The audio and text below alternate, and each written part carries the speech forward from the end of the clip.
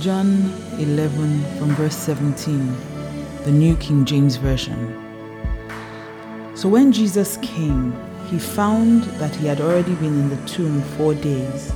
Now Bethany was near Jerusalem, about 2 miles away, and many of the Jews had joined the women around Martha and Mary to comfort them concerning their brother. Then Martha, as soon as she heard that Jesus was coming, went and met him, while Mary was sitting in the house. Now Martha said to Jesus, "Lord, if you had been here, my brother would not have died. But even now, I know that whatever you ask of God, God will give you." And Jesus said to her, "Your brother will rise again." Martha said to him, "I know that he will rise again in the resurrection at the last day." And Jesus said to her, "I am the resurrection and the life. He who believes in me, though he may die, he shall live. And whoever lives and believes in me shall never die. Do you believe this?" She said to him, "Yes, Lord. I believe that you are the Christ, the Son of God, who is come into the world." And when she had said these things, she went her way and secretly called Mary her sister, saying, "The teacher has come and is calling for you." As soon as she heard that, she arose quickly and came to him. Now, Jesus had not yet come into the town, but was in the place where Martha met him. Then the Jews who were with her in the house and comforting her, when they saw that Mary rose up quickly and went out, followed her, saying, "She's going to the tomb to weep there." Then, when Mary came where Jesus was and saw him, she fell down at his feet, saying to him, "Lord, if you had been here, my brother would not have died." Therefore, when Jesus saw her weeping, and the Jews who came with her weeping, he groaned in the spirit and was troubled. And he said, "Where have you laid him?" And they said to him, "Lord, come and see." Jesus wept. Then the Jews said, "See how he loved him." And some of them said, "Could not this man who opened the eyes of the blind also have kept this man from dying?" Bible before breakfast. Mildred Kingsley Gonko here. I know it's a long read, but shouldn't you read your Bible anyway? This is such an interesting story and shows us the very nature of God. These 2 sisters were very close to him, and they sent a message to him. But Jesus couldn't make it. Or rather, Jesus knew he shouldn't make it, so he spent a few more days doing nothing. Then Lazarus dies, and then Jesus shows up. And remember, these people have a great relationship with Jesus. And so when Martha, who was the first to see him, saw Jesus, she said to him, "Oh, if you had been here, I know my brother would not have died. But I know even now, whatever you ask God, God will give you." So she knew Jesus. She knew Jesus was able to do many things. Maybe they had even run out of wine in their home and Jesus had turned water to wine. Maybe they didn't have food. Jesus had multiplied food. They had seen Jesus do miracles. They were close to him. They knew him. And so they knew that Jesus was able to do miracles. And so Jesus said to her, "Your brother will rise again." But Martha being Martha, we've been introduced to her by now, so we know who Martha is.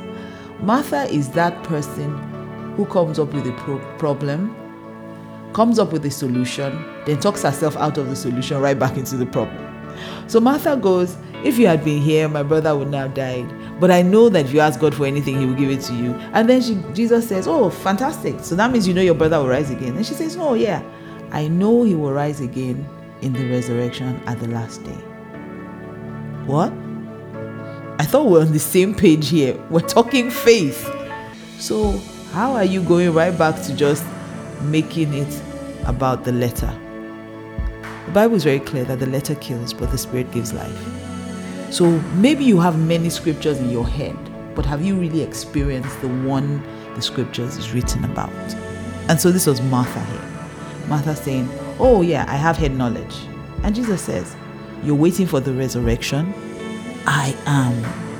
I don't know. But I like to imagine that when Jesus said, "I am," maybe I watched many movies. When Jesus said, "I am," I like to imagine that maybe at that time, there was this wind that just blew everything and leaves just rustled around them and everywhere just went eerily quiet for just a second. the I am. I don't know.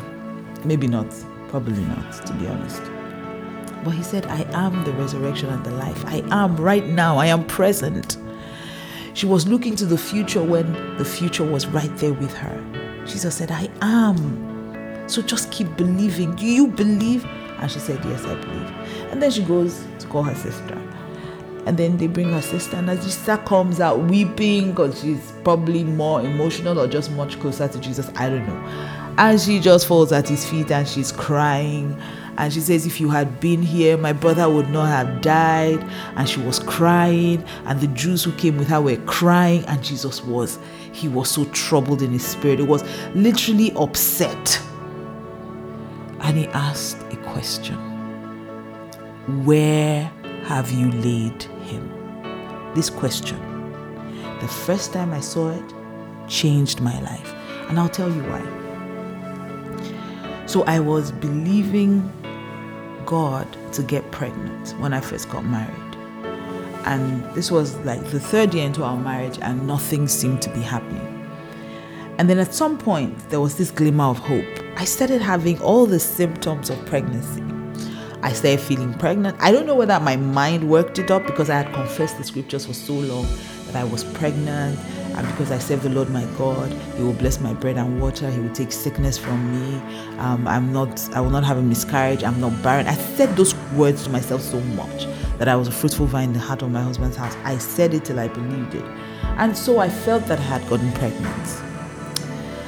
And so one morning, in the midst of my celebrating, I'm feeling like I'm pregnant, but I'm not. You know that feeling when you're pregnant, but you don't want to do a test yet so that it doesn't spoil your faith in case it turns out to be negative?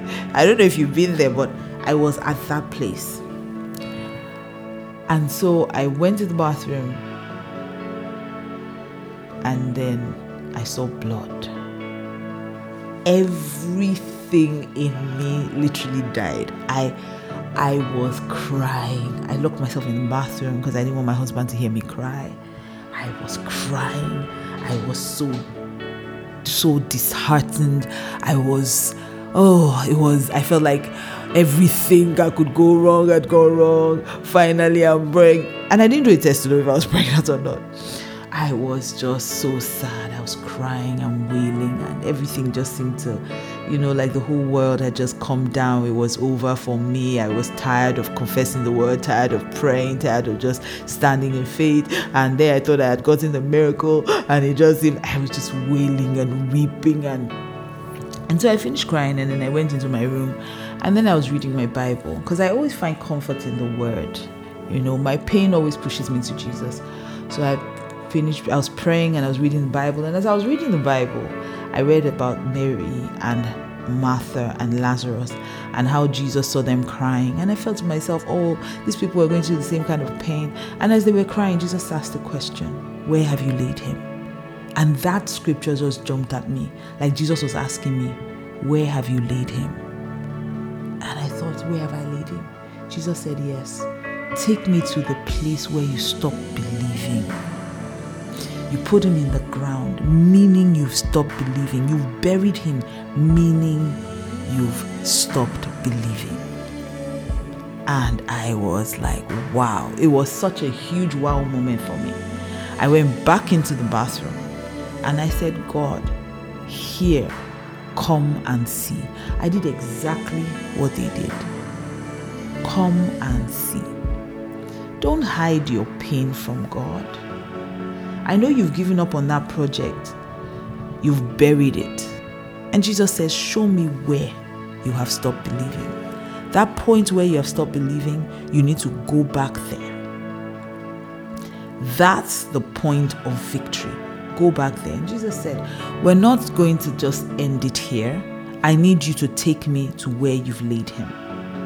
And they said, come and see.